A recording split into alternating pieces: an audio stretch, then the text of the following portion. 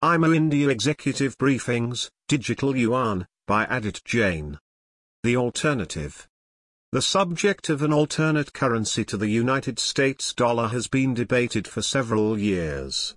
However, more recently, American sanctions on Russian banks provided fresh impetus to finding a payment mechanism that is beyond the purview of the U.S. administration.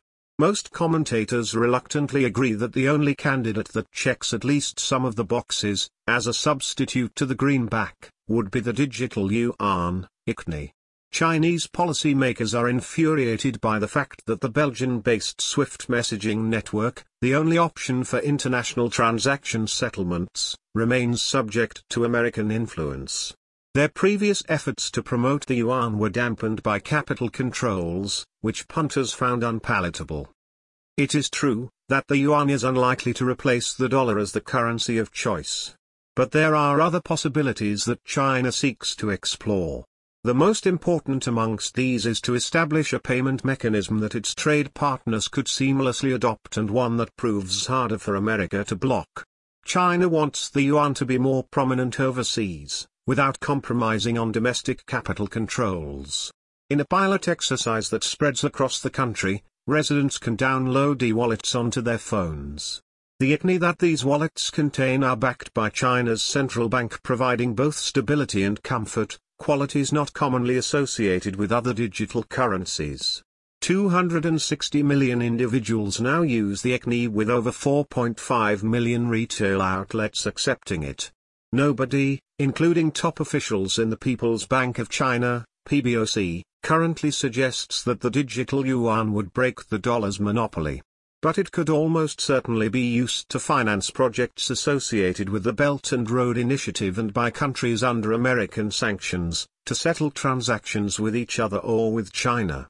At the time of writing this paper, the BOC offered no indication on how overseas residents might be allowed to receive an e-wallet.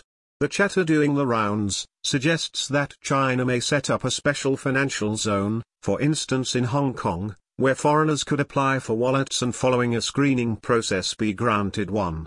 Initially, most transactions would be with Chinese entities, but as the number of foreign wallet holders reaches a critical mass, they could transact with each other.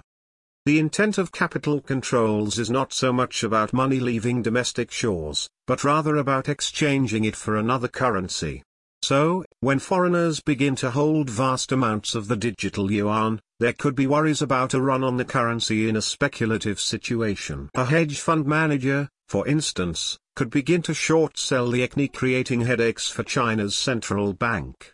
The advantage of the digital currency is that, through the use of technology, regulators can exercise authority over how it is used, when it can be sold or how much of it can be exchanged.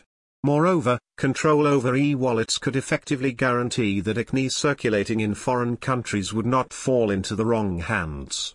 Because of these restrictions, the demand for it among speculators would be low. Technology could also ensure that the digital currency is programmable. For instance, it could be created with conditions that set limits on how much of an e-wallet could be sold in exchange for foreign currencies or who it could be sold to. Transactions with speculators could be forbidden. A currency with restrictions is understandably less appealing than one without. Still, if China's conventional currency remains hard to acquire, because of its government's anxieties over speculation and abuse, then the digital yuan could provide a viable substitute.